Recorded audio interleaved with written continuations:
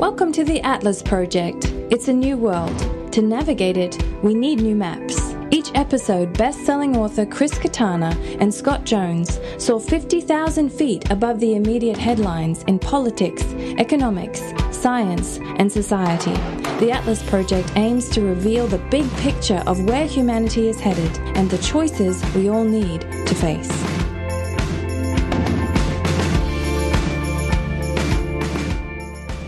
Chris, welcome back. You've been traveling a bit, and we're back. I'm back. Hi. You're back in England. So let me first say, I cut into your initial intro, hello, but so I carried all of my podcasting gear with me all the way around the world. We never managed to do a podcast. But we never managed. We could have. We could have. We could have. It's my fault. I was really busy. I was in New Zealand.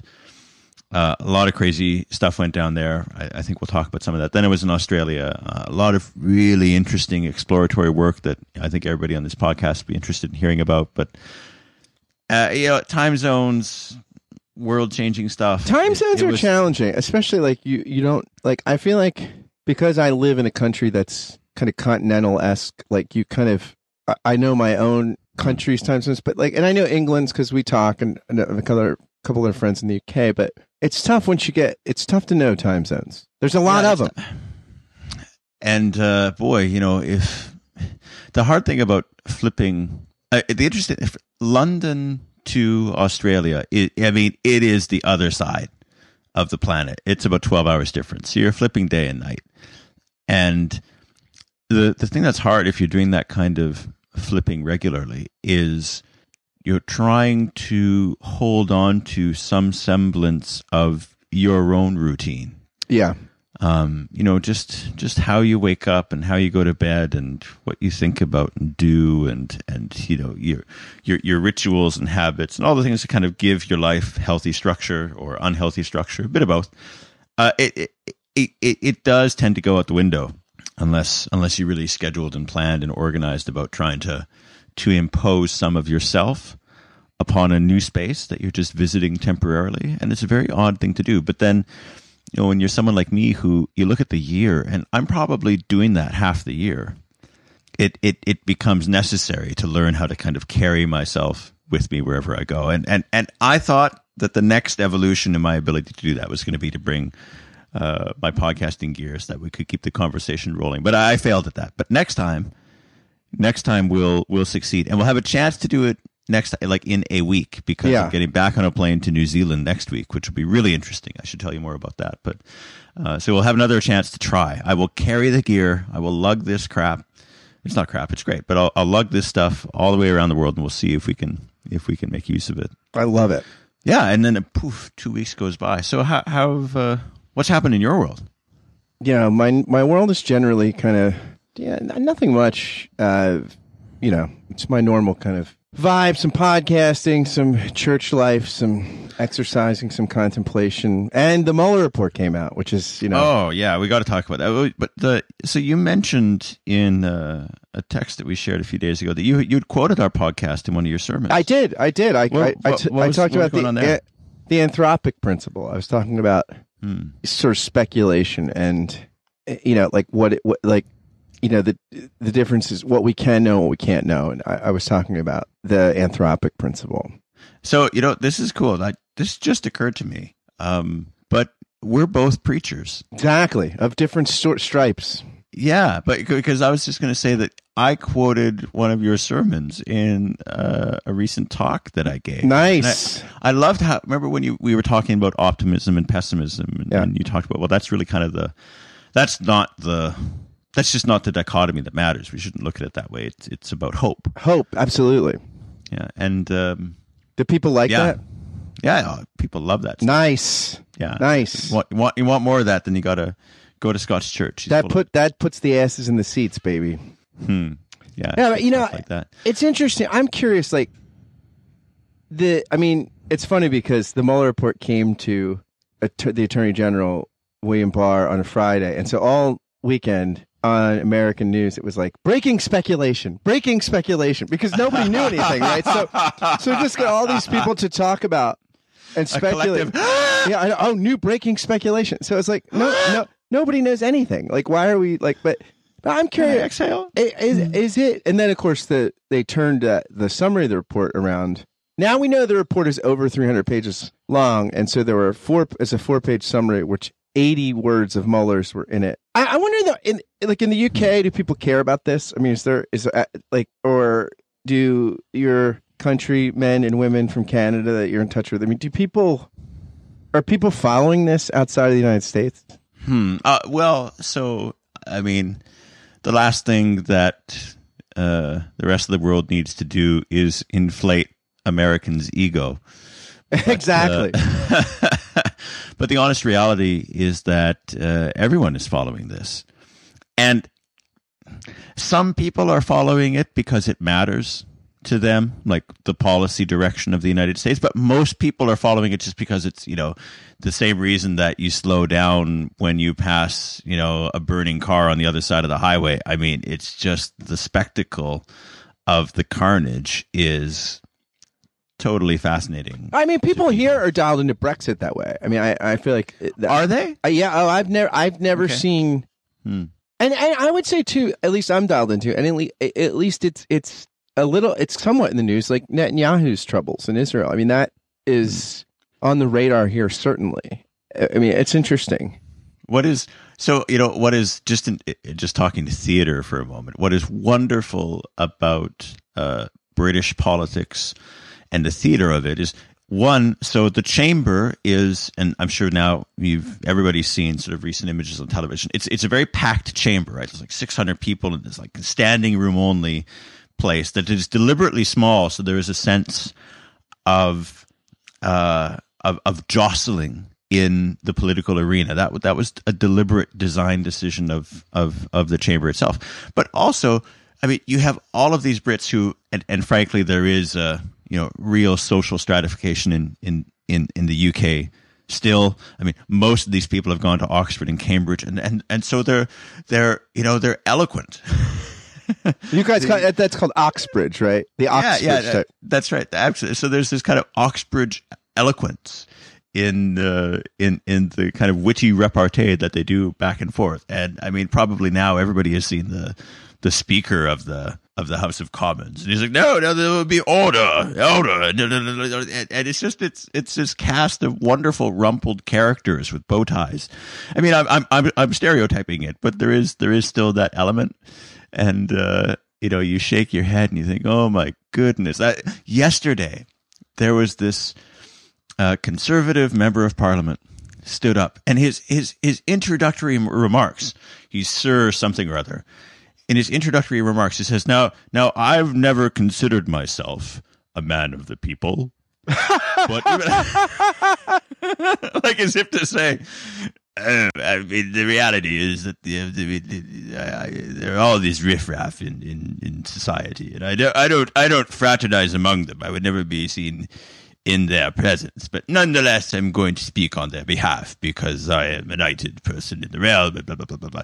That these characters continue to lord over British society. Have you seen The Crown, the show The Crown? I mean, dude, everybody here has seen The Crown. I love that one scene where she gives that speech. She's like, it's really you people with your boring lives that make England strong. With your boring lives. It's so great.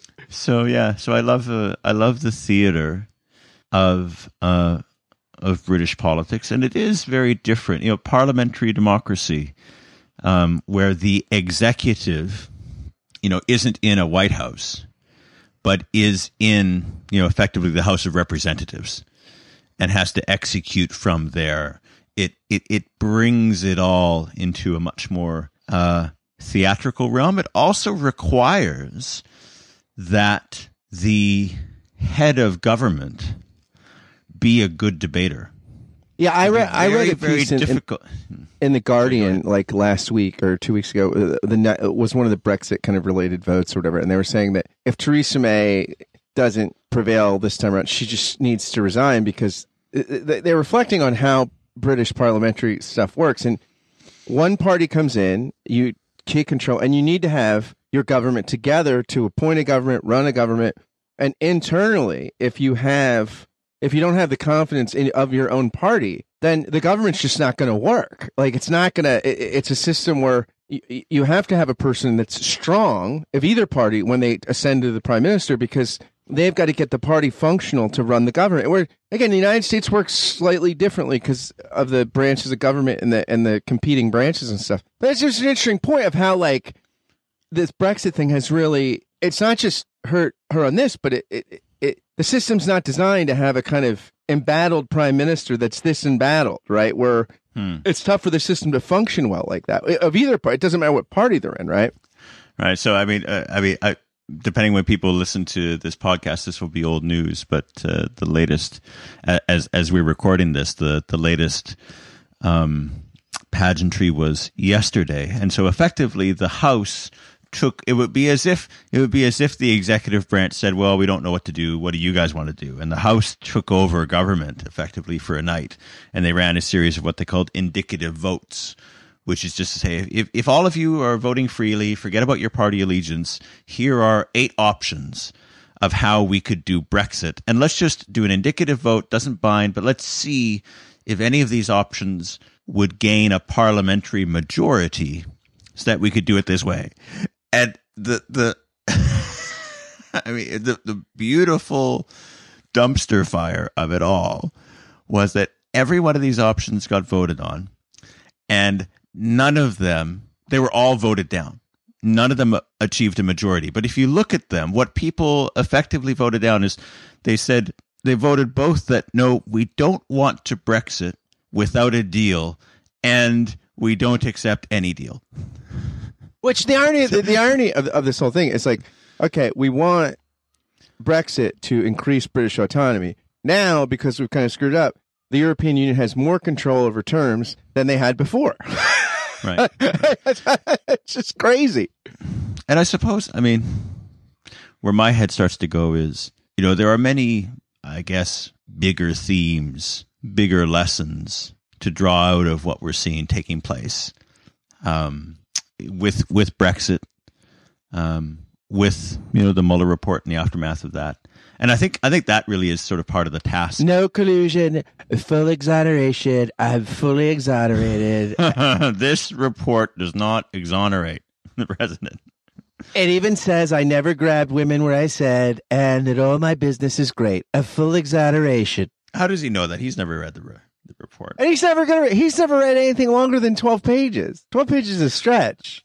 I thought it was also interesting and, something to hum about that apparently in sort of immediate polls after sort of Barr's report on the report came out, effectively people were split on whether the report meant that they were more or less likely to support the president, which is to say that, the public discourse is so fragmented that the content of the report is really irrelevant to public opinion. We're always going to take it and believe what we wanted out of it. And I think that was why. So what is interesting is that, as an outsider on another continent, but engaging with the American media, it seems that after the report failed to give some kind of smoking gun. Well, we don't know what the summary of the report. Right. Because it's over 300 pages, and there's obviously a lot of evidence. There's obviously a lot of stuff in there, but apparently on the thing about, was there sort of a cooperative effort to work? Right. It's not that there wasn't collusion between individuals, but there wasn't. There's not enough evidence to prove a criminal conspiracy. It's basically sure. And given the failure to present that, it seems like the Democrats and a lot of the media that was looking for that smoking gun has just moved on. Said, oh, okay, well, that was embarrassing because we really thought we were gearing up for a big story there, and there's no story there, so we're going to move on and try to move on to the next thing. And it just, it indicates that there is this sense that it is going to be a meaningless thing, a meaningless exercise, unless there is some kind of undeniable reality. Yeah. That is put in front of us in a way that cannot be unseen once we see it. And so if I can sort of move this conversation a bit out of the, just the gossipy news of the day and think about the bigger questions, it seems that it is like the expectations of the report were the kind of the last hope, the last gasp of people who wanted a return to politics as they felt it used to be practiced, wanted a return to sort of reasonable and rational dialogue, wanted facts to matter. They're like, give us a fact that is so immune to spin that it will have weight even in this environment that we live in now. And it seems that what Barr is saying in his sort of summary report is this report doesn't contain that. And you're looking for that master fact that can still work as facts used to work. And I'm telling you that you're not going to get that. And if we can't get that, then there's no point getting into the details of this document, because it's going to be full of facts, but unless it's somehow a master fact, then it won't have any power, because the ability to assemble and debate and discourse and all of this stuff just doesn't. We used to be able to do that. We don't know how to do it anymore. We were hoping that we get a chance to do it that way again, and now that wish has been denied. And my sense is that sort of the mediascape and the commentariat who was sort of looking and waiting for the report was kind of deflated. Yeah. Well, although it's kind of, they've gotten more energy. I mean, because now. Am I overstating the case? Well, I mean, I don't think that it's interesting. I don't think they're as deflated as you think. I mean, I've just been following the news, and it's still Mueller most days. And how this editorial decision by Barr and all this. It's interesting. There's a book that came out several years ago. Maybe I'm trying to think what the date was on, but it was called When Prophecy Fails. It was by a social psychologist. They looked at messianic movements and prophetic movements, and they did this one contemporary movement when it was a group that was expecting aliens to come and the state to judge humanity and everything, and the aliens didn't come. So what do you do, right? Well, they doubled down, and they said they came up with a reason why the aliens didn't come, and they proselytized more for the cause. So we've gotten a reprieve, and now if we get enough people, then the aliens may give us more of a reprieve, and we can more people can be vindicated. And so oftentimes and Mueller was this messianic figure, right? And Trump. I mean, the Republicans have put so much hope in Trump, more and more. I mean, Trump has the highest popularity ratings of any Republican president in years. Now, again, his approval ratings are relatively low by any modern standards, but when you look at it among Republicans, it's pretty high. And so, yeah, I mean, I think you're right about this, that people see what they want to see, where there's if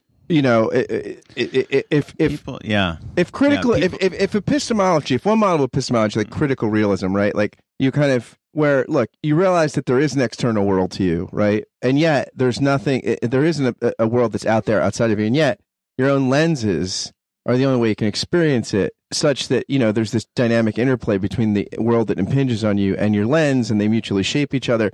Well, I mean, and on some level, you look at this culture moment, it's like, well, that's just the lens, The lens just shapes reality. I love this because I want to read to you. I'm working on the next essay, as I always am. It's actually an essay that I'm going to be delivering as a talk next week in New Zealand. So I want to tell you more about that too. But this idea of reason and rationalism and sort of being able to rationalize anything. So I want to read you this paragraph and just get your take on it. Because it's about the sort of seeing what we want to see. And I'm going to kind of jump in mid-paragraph, but the part we see began to outweigh the whole in our reality until eventually nowadays the part we see has become the whole that we want to see. Magic, pushed too far, declined into mere witchcraft. Myth, pushed too far, declined into mere superstition. reason, pushed beyond our ability to see what's actually there, declined into mere rationalism. Or rationalization, maybe. Rationalization. Yeah. And it seems that there's something there, right? Yeah. That our power of reason, which, since sort of Plato and Socrates has given us this power of directed thought, of making the world concrete, of making concepts concrete so that we can work on those, has in some way become like unanchored from whatever it needed to be anchored to not just drift into a kind of, a labyrinth of mental tricks where we can seem to manufacture fake truths.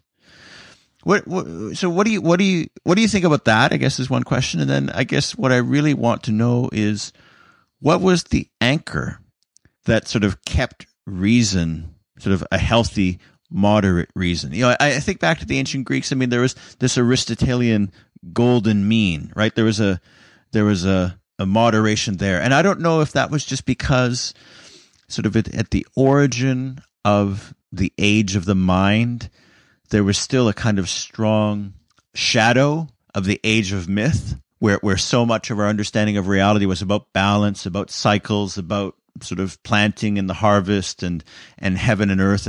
And so it just seemed natural then that as we deploy these new powers of reason, that they would somehow be bounded by a sense of moderation and balance. Or is there something more elemental that we've lost connection with, that we're no longer interested in anchoring our reason to things that are actually there? We're only interested in anchoring our reason to sort of the previous idea that was it. Do you understand what I'm grappling with? Yeah. I mean, it's interesting because you say that about the age of myth and the age of reason, because you look at like Plato and like the Timaeus, where he, early Plato seems to have a pretty low opinion of the physical order, and it's distorted and like it's the realm of forms, the abstract, ethereal realm, non-material realm of forms, where all the truth is.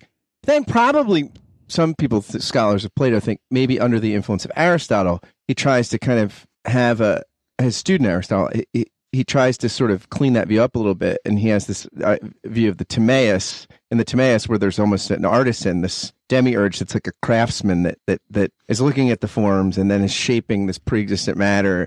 But even then, Plato goes to myth. I mean, he needs a mythical allegory to kind of push towards and tell the story of what he's thinking is moving a little closer to what Aristotle is saying, although again, still distinctive. But that's just, I mean, that's interesting. Plato does that kind of stuff all the time, right? Like, or he makes new myths.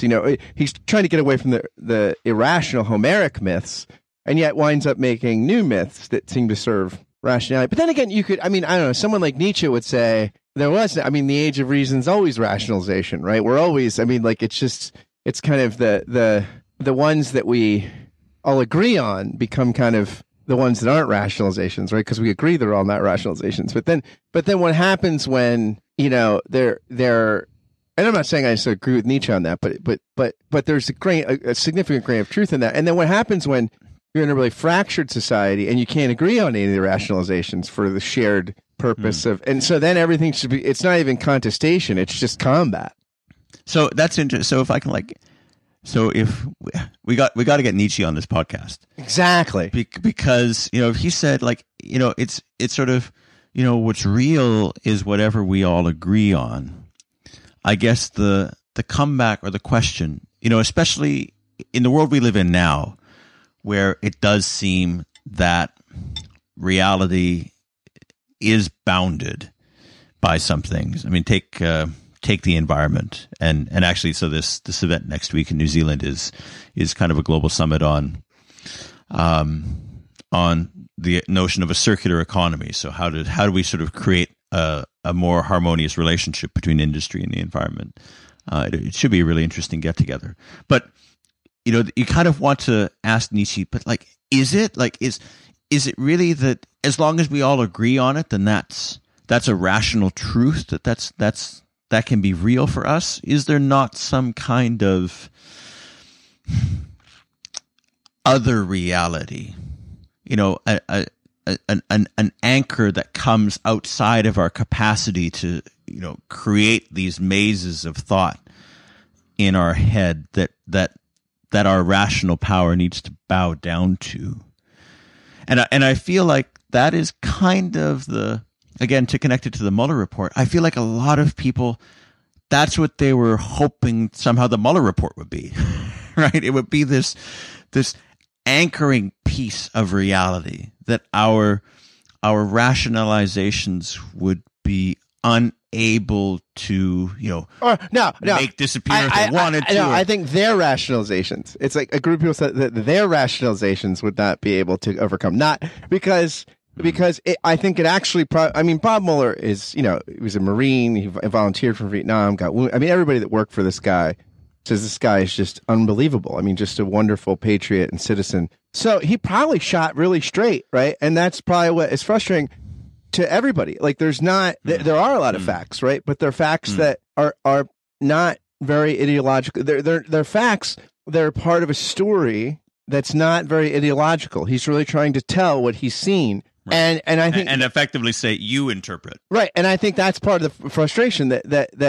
the opponents of Trump weren't looking for something that was a fact that was, because, this might be that Trump, this report does not apparently exonerate Trump. It just says that, especially on obstruction, this is kind of thorny because of intent and other things, and they didn't interview him, and yet it doesn't exonerate him. There's but that's not, so that seems very factual. It's just not a fact that is existentially compelling, to Trump's critics, of which I've been one. To be honest. So, on a complete side note, if we have any creatively inclined listeners, I really feel like we need some kind of jingle that we can play whenever you start quoting, like Plato and the Timaeus, and showing off your philosophical and theological thoughts. This is stuff I remember from, I'm not a philosophical scholar by any means. Sure. Yeah. I could send you this awesome thing I've used with undergrads though to explain Immanuel Kant. It's like this. Somebody wrote a Kant's epistemology. It's the best thing ever. I need the jingle. I know I'm talking about undergrads, but Immanuel Kant. And I want to have some kind of Scott dropping the mic sound effect or something like that. You know what's interesting? I was thinking about what you were talking about, all the stuff. There was a group in the early 20th century at the University of Marburg. They were the Marburg Neo-Kantians, I think Hermann Cohen and some other people. But they were kind of like Kant for Kant, right? You have these categories of understanding, like space, time, all these things. But for Kant, they're not out there; they're in our mind. But they interpret phenomena, right? So we don't know what things are outside of human experience.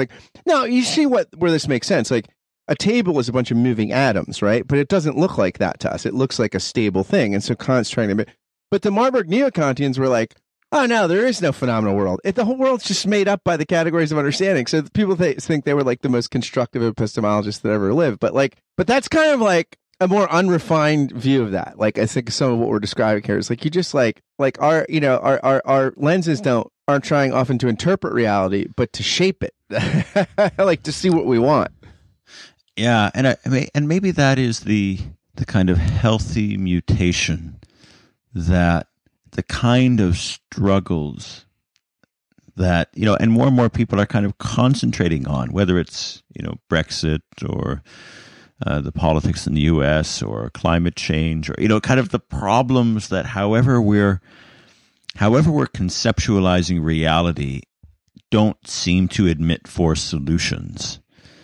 I wonder if that's the kind of healthy mutation that is underway of just evolving just different ways of realizing, different ways of awareing of the world and what's real and what are the forces at work and how we engage and shape with them. And, so to name drop, I think of kind of the classic pairing of, was it Heraclitus and Parmenides? Right.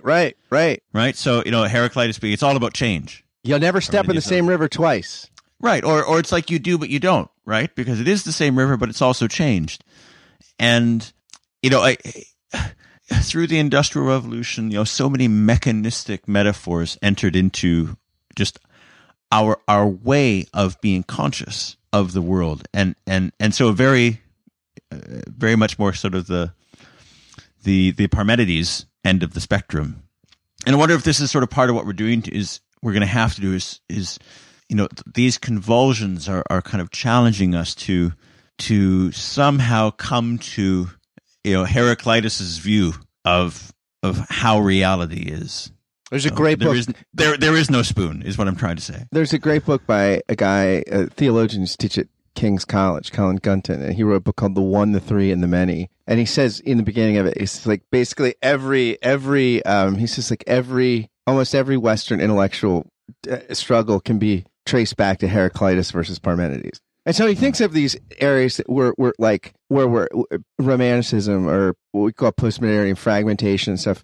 The Heraclitean, like unity is an illusion, versus totalitarianism, right? Like where the state, the one is the most important, right? And then everything else finds its meaning as it gets drawn into the one. And these kinds of tensions between, where unity becomes, the oneness becomes the primary organizing principle, and then any diversity is really just subservient to that, versus the sort of where the many is the reality, any unity is kind of just mythical and what we impose on it for our own kind of sanity or something. It's a great book. Put it in the show notes. Show notes. I'm going to add it to the list of books that I need to read because Scott has recommended them to me. It's so well read. It's so well written. It's such a good book. So back to New Zealand. Okay. You were there when the Christchurch shooting happened. I was there on the day, so I was. How far were you from? Well, to be fair, so I was on the North Island in a wonderful seaside town called New Plymouth. Christchurch is on the South Island and on the other coast. Do you know how many maps in the world don't have New Zealand on it? Like John Oliver did a whole thing on it. Like they just omit. Right. They just omit it. And didn't he say or did they do it on Last Week Tonight? Like they provided some downloadable. Yeah, it's awesome. Yeah. So you can print it off and stick it on your map if it's missing a map in New Zealand. Kiwis get a bit touchy about that, and yet I think they're kind of conflicted. I mean, people who live in New Zealand aren't necessarily eager for the whole rest of the world to find them. Part of the bliss. It's Middle Earth. Yeah, it's a country. I think about the size of the United Kingdom. The United Kingdom has, somewhere around 70 million people on these isles, and New Zealand has 5. So, it's space. It's big sky country. It's beautiful. I was there speaking at an energy sector forum, which that in itself was really interesting because it's basically the New Zealand energy industry talking about moving New Zealand to a post-carbon economy. So the country has, as a policy choice, decided I think to be carbon free, carbon neutral. I forget exactly what it is by about 2050. And it just, I mean, I'm a geek, so I find the details of implementing that endlessly fascinating. New Zealand has a lot of renewable resource. It has hydropower and stuff like that.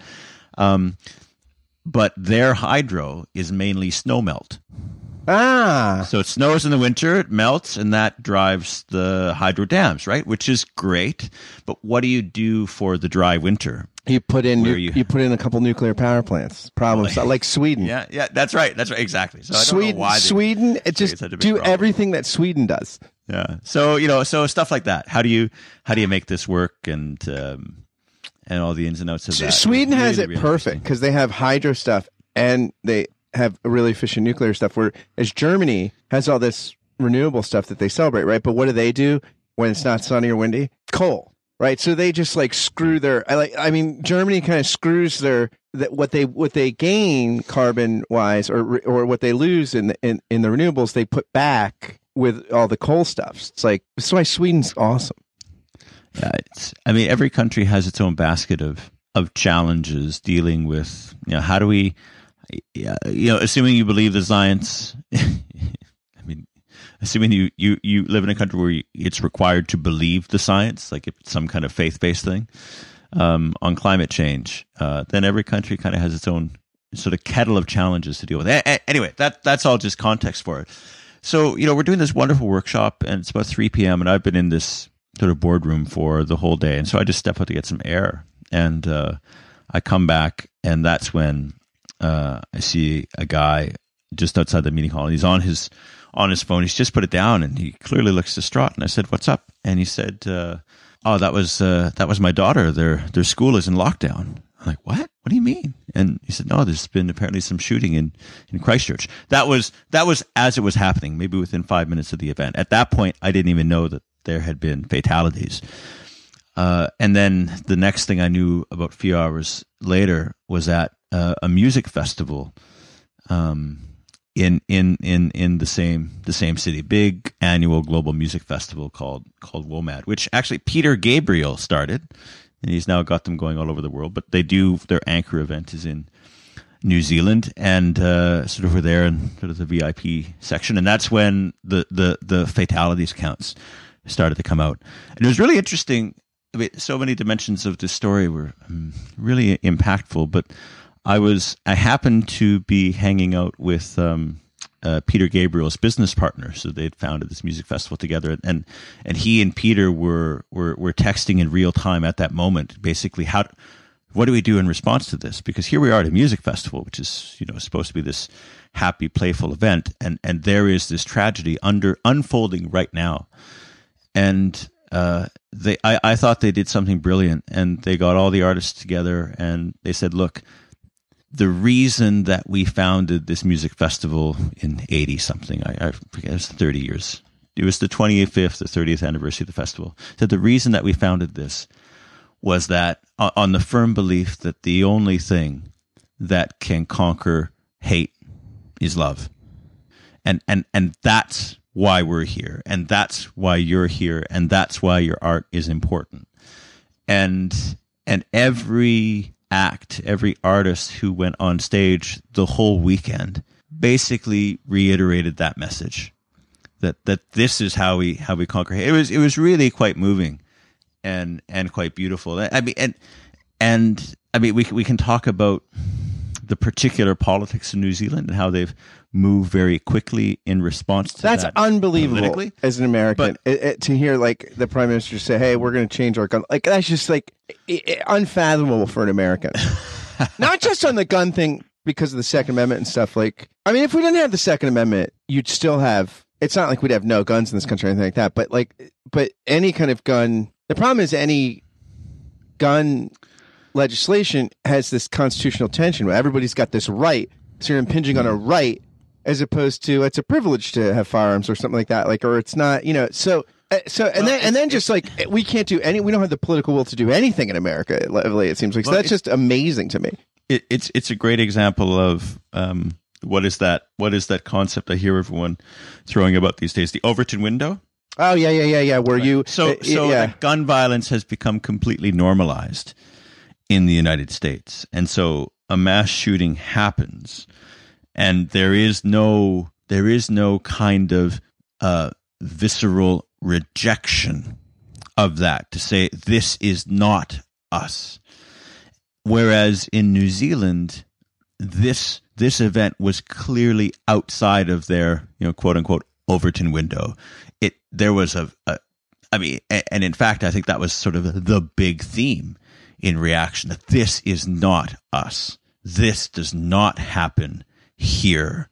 And I think that the kind of universal acceptance of that sort of, truth that everyone agreed on is what enabled the government to say, and therefore, so now let's just formalize that rejection of this behavior that we all agree has no place here. We'll just formalize that in law.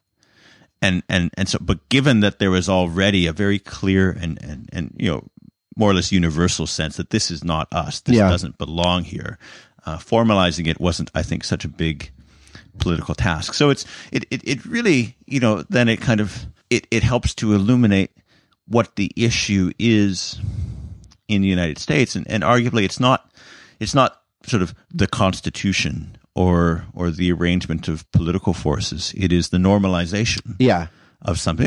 That's just part of American life. Yeah. If you don't like it, get a gun. Yeah, right. And even people that don't like gun control, that want gun control, like Bill Maher, he's like, look, but I have a gun because everybody else has one. So it's one of these things. Even if you don't like guns and you want gun control, you got to get because everybody's got a gun. It's crazy. So I feel like this is a good question to ask you. I do not have a gun. No, yeah, okay. Well, I grew up in a home. That does make me feel a bit better, actually. That wasn't my question, but it makes. I grew up in a home with a lot of guns. I mean, my dad had a lot of guns and stuff. I'm not a gun guy. I don't like guns. So my question to you, and I suppose it's a question to not just you, an American, but you who has a community of parishioners and listeners that you talk to about these things. How does one purge the unhelpful normalization? How does one restore a kind of innocence or a sense of what shouldn't be, such that if it does occur, there is a strong reaction against it that can mobilize people? Like how do we well, how do I express what I'm trying to express? I think you know what I'm trying to express.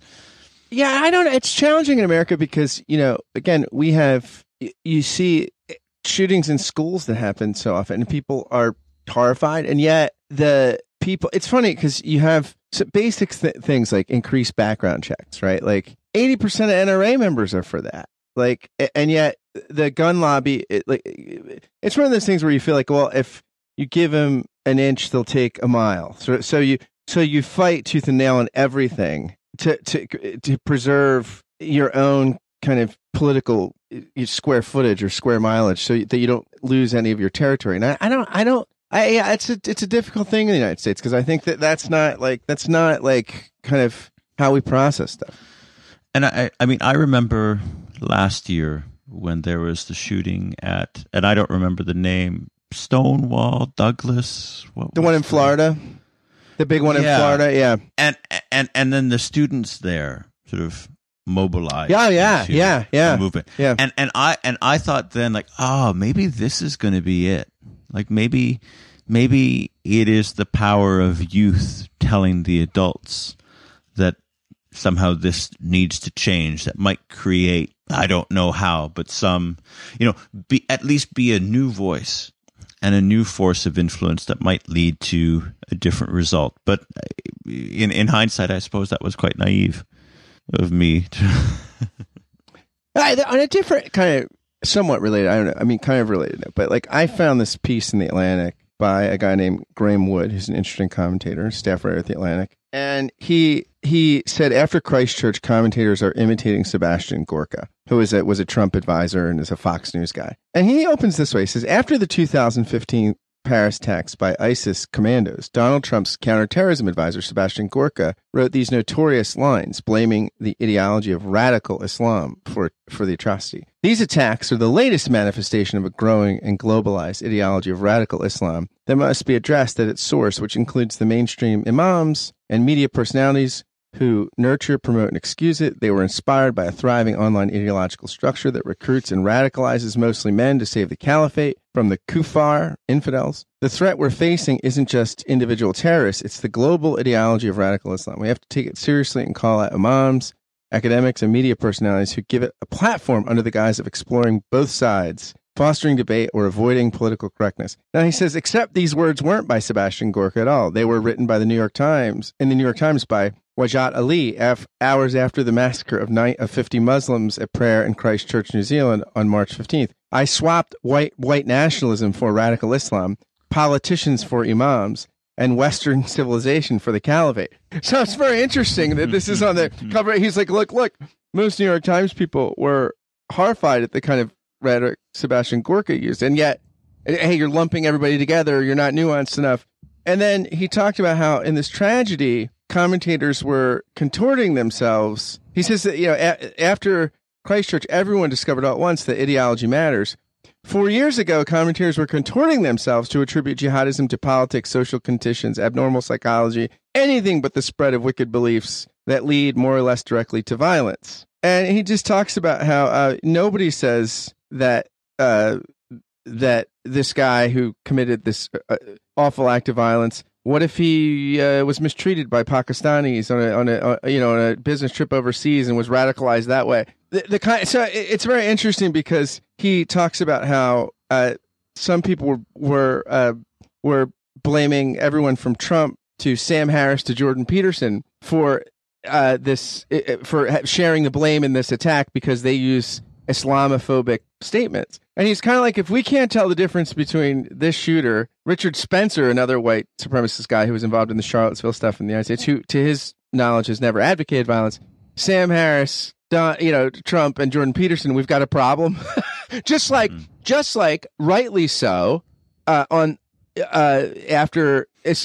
Islamic attacks by radical extremists, we're careful to say, look, this isn't all of Islam. It's not even all of very traditionalist kind of Islamic communities that across the world that have a tenuous and sometimes antagonistic relationship to the West. That this is a very that we don't that we try to look at things particularly and how basically it's a pretty interesting piece. He points that somebody said, who was it? The commentator that said,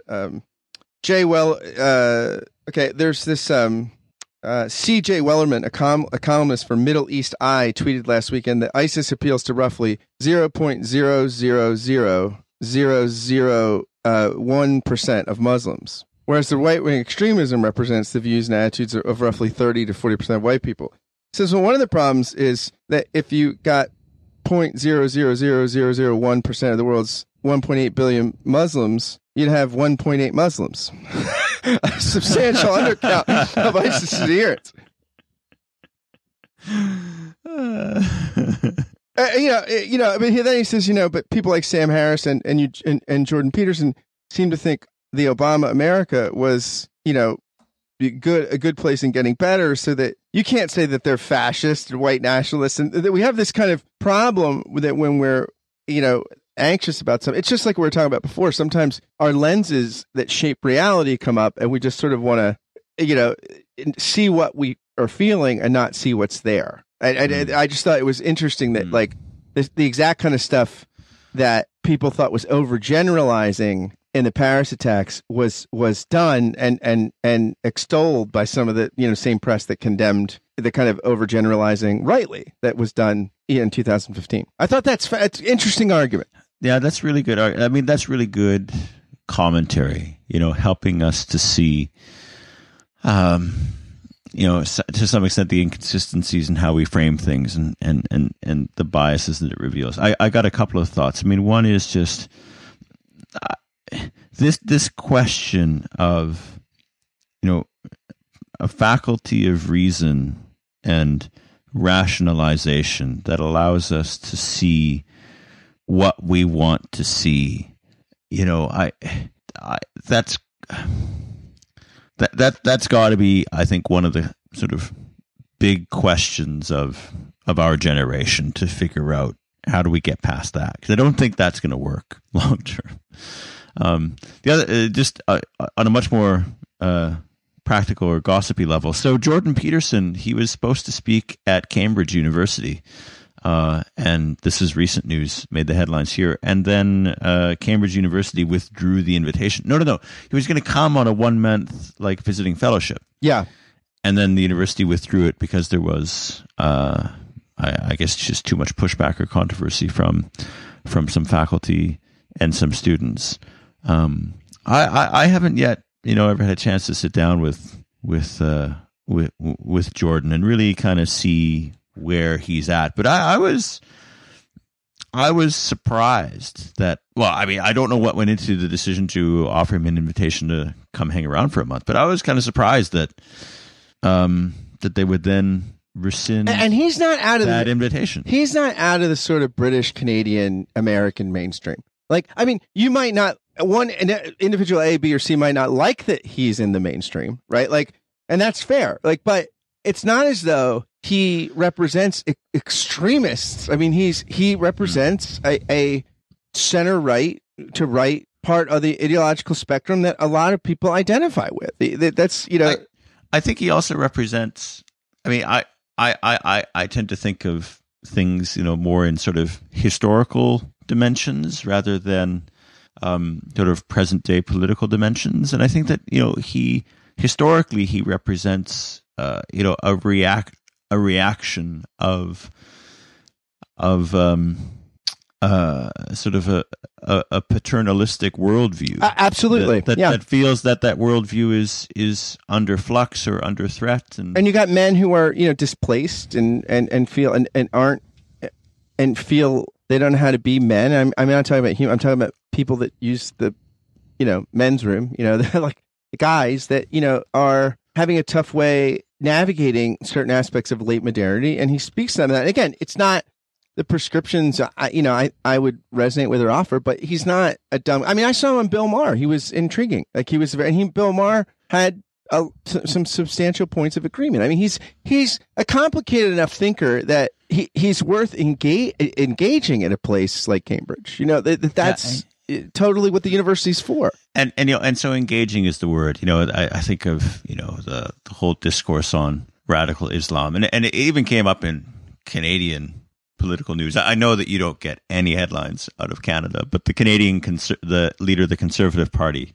he got some blowback for not naming what was going on in Christchurch, for not naming Islamophobia, and I just feel like there is just very weak engagement in society. You know, certainly in Western society, with Islam, and the only time it tends to sort of, you know, pop up in conversation is, you know, when there is some kind of violent event, and that is because you know, there's just people aren't forming enough friendships and relationships. We had do you remember at Base Camp Toronto, Nadia Ouidat? I don't know if you had a chance to meet her. I did, yeah. Fabulously interesting Jordanian woman. She's now a professor at University of Kansas. She teaches. She teaches on Islam. She's a fellowship at New America. She does research exploring like secular Arabic movements and like ecumenical Islam. Oh, it's totally fascinating stuff. And you know, and me being here in London, there is just so much contact with the Middle East. Actually, so much Middle Eastern wealth is here in the city. I'm often on business trips or speaking trips in, you know, Oman or the UAE. I haven't yet been to Saudi Arabia. Looking forward to going to Jordan. You know, it's just another rich, fascinating part of the world.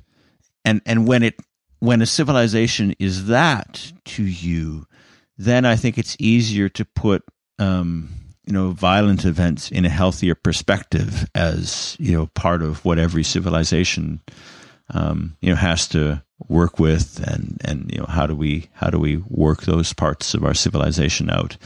But you know, it is just so easy to dehumanize whole sectors of the human experience into you know, those are terrorists or those are victims, because we just don't have a thick encounter in our lives. Hey, this guy Graham Wood concludes this piece by saying, to differentiate on an ideological spectrum is hard, but to fail to differentiate leads to catastrophic blunders. If you blindly swat at enemies and blindly extend courtesy to friends, the predictable result is that your friends get swatted and your enemies indulged. They may not send you thank you notes, but I promise they are grateful. I thought that's an interesting point where that nuance is important. You know, and yeah, you're right. Probably in a context like the UK, where you're just dealing relationally more with Islamic citizens and immigrants, I guess it could cut one of two ways.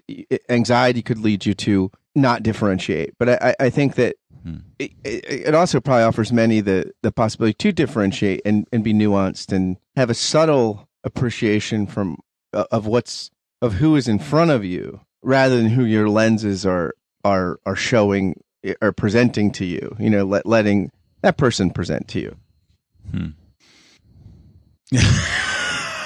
There you go, man. We're both like stunned into silence by each other's reflections. But I think you're right. I mean, but I think that it all circles back. I mean, because in the beginning we were talking about these basically. Again, we ought to want to have lenses on reality that are shaped by everything is subjective, right? And if our lenses through experience are our lenses, and we can't experience things other than through our own subjectivity, but we ought to hope that there is an objective out there enough that shapes our lenses and makes them more amenable to not just being rationalizing, but actually helping us rationally engage what's out there, as opposed to just turning it into a sort of closed circuit reality.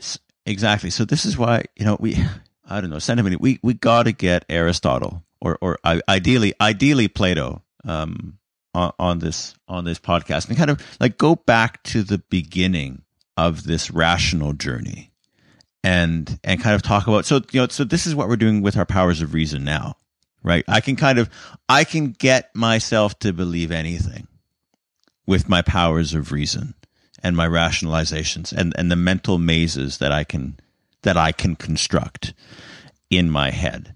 Is that what you do, Plato?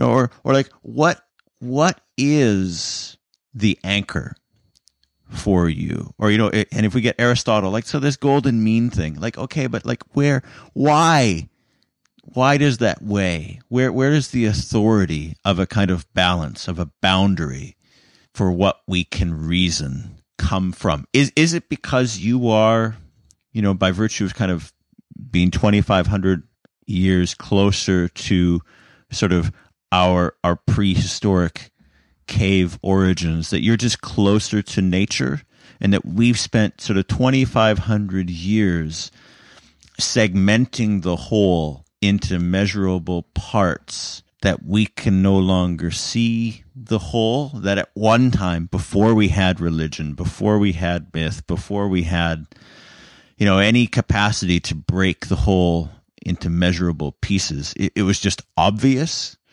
that there was a kind of a unity, a connectedness that we were a part of. And so we've been extricating ourselves from that whole, pretty much since we walked out of the cave. And you, Plato and Aristotle, you gave us this powerful new way to kind of step out of myth and to see all of that as these are just ideas, guys. These are just concepts, constructs, and we can question them and we can direct our thinking kind of wherever we want it to go. We don't have to be locked into these mythical cycles of life. We can step out of that and just will ourselves into new directions. But what I think Plato and Aristotle had one advantage is there was not a distinction between, that there was an integration between the pursuit of the true, the good, and the beautiful. And I think we have lost that. So say that again. For Aristotle and Plato both, even though they have different routes to it, like that the pursuit of the good, the true, and the beautiful are integrated pursuits, and they're all real, right? So I think for us, the true is sketchy because of fake news, facts, and everything, and then the good and the beautiful are just matters of taste, right? So like I think that leads to a kind of nihilism that they don't have. So you say it's matters of taste, which is to say, like we've internalized that into kind of our personal aesthetic, whereas for them, that was a public aesthetic. Yeah, this is A.O. Scott, the New York Times film critic, wrote this great book on criticism. And in it, he talks about how criticism at its best is trying to sort of be a bridge between the objective and subjective poles. Because beauty is something that of course there's it's you can't ever have just objective aesthetics because there's a subjective dimension, but you can broaden and have a wider, you can bridge that gap some with criticism. And I think that, but by and large, again, and it kind of, we bracket off the good and the beautiful as matters of value, not like truth or preference. And now even truth is getting that way. So I think that's right. So that's exactly it. So now, the good and the beautiful have become this personal aesthetic, and now truth has become a personal aesthetic. And so that's what kind of leads me to, so my hunch is that what's happening here is that, we've taken sort of the mental age. We've taken the power of reason too far. That there is a kind of a moderation of the power of the mind, and beyond that, it is actually some kind of deficient form.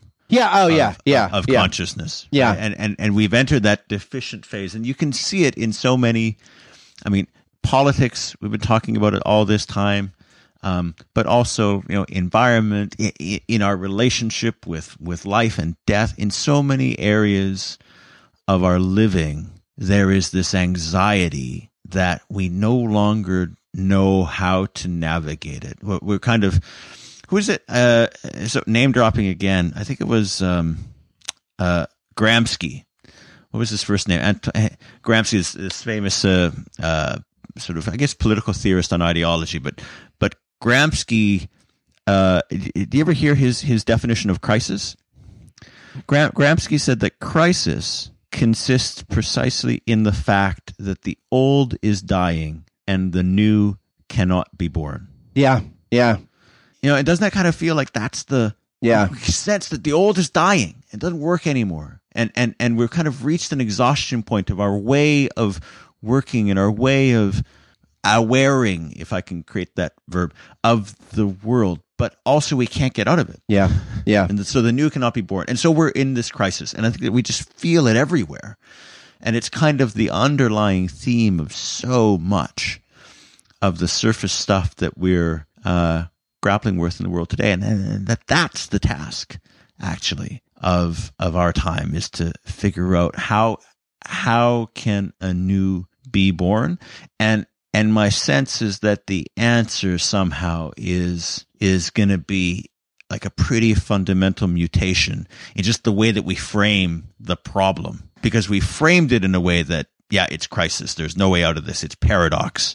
It's just intractable conflict. And there's got to be a sort of, as Einstein said, at a higher level of thinking, we kind of see the way of navigating through the paradox that we've navigated into. Dude, we got a lot. We got a lot of work to do. Gramsci also came up with the term organic intellectual, which is what we're trying to be right here. The Atlas Project, dude. That's it, man. We got some serious mapping work. You know what? Last thing, and we gotta let each other go, and probably our listeners. But I was reading about the motif of the journey and the myth of journey. And, think about, what was his name? The hero's journey? Joseph Campbell. Joseph Campbell. Thank you. Beto O'Rourke is reading that right now, he said. He's on a journey, dude. Good for Beto. But, so interesting thing, and I know Joseph Campbell talks about this, but it wasn't what I was reading at the time, but the idea that the motif of, the sea journey, the journey out to sea, is consistent across virtually every culture. And the reason why is that every culture needed a story about investigating the soul, that every journey is ultimately a journey of the self. Yeah. That we go out and we come back somehow changed. And dude, not to get all sappy, but I feel like that's the journey that we're on together. Amen to that, brother. I love it. I love it. I love it too. This is good stuff. Ahoy, matey. And so any listeners out there, if you've got some good jingles that I can drop whenever Send them. name drops, Send them, please. Yeah. Peace out. Thanks for listening to the Atlas Project. We'd love to hear your feedback. Drop us a line or send us a message on Facebook. If you really like what we're doing, please rate us on iTunes and write a review. It helps so much as we're just getting off the ground. Thanks for listening and facing the new world with us.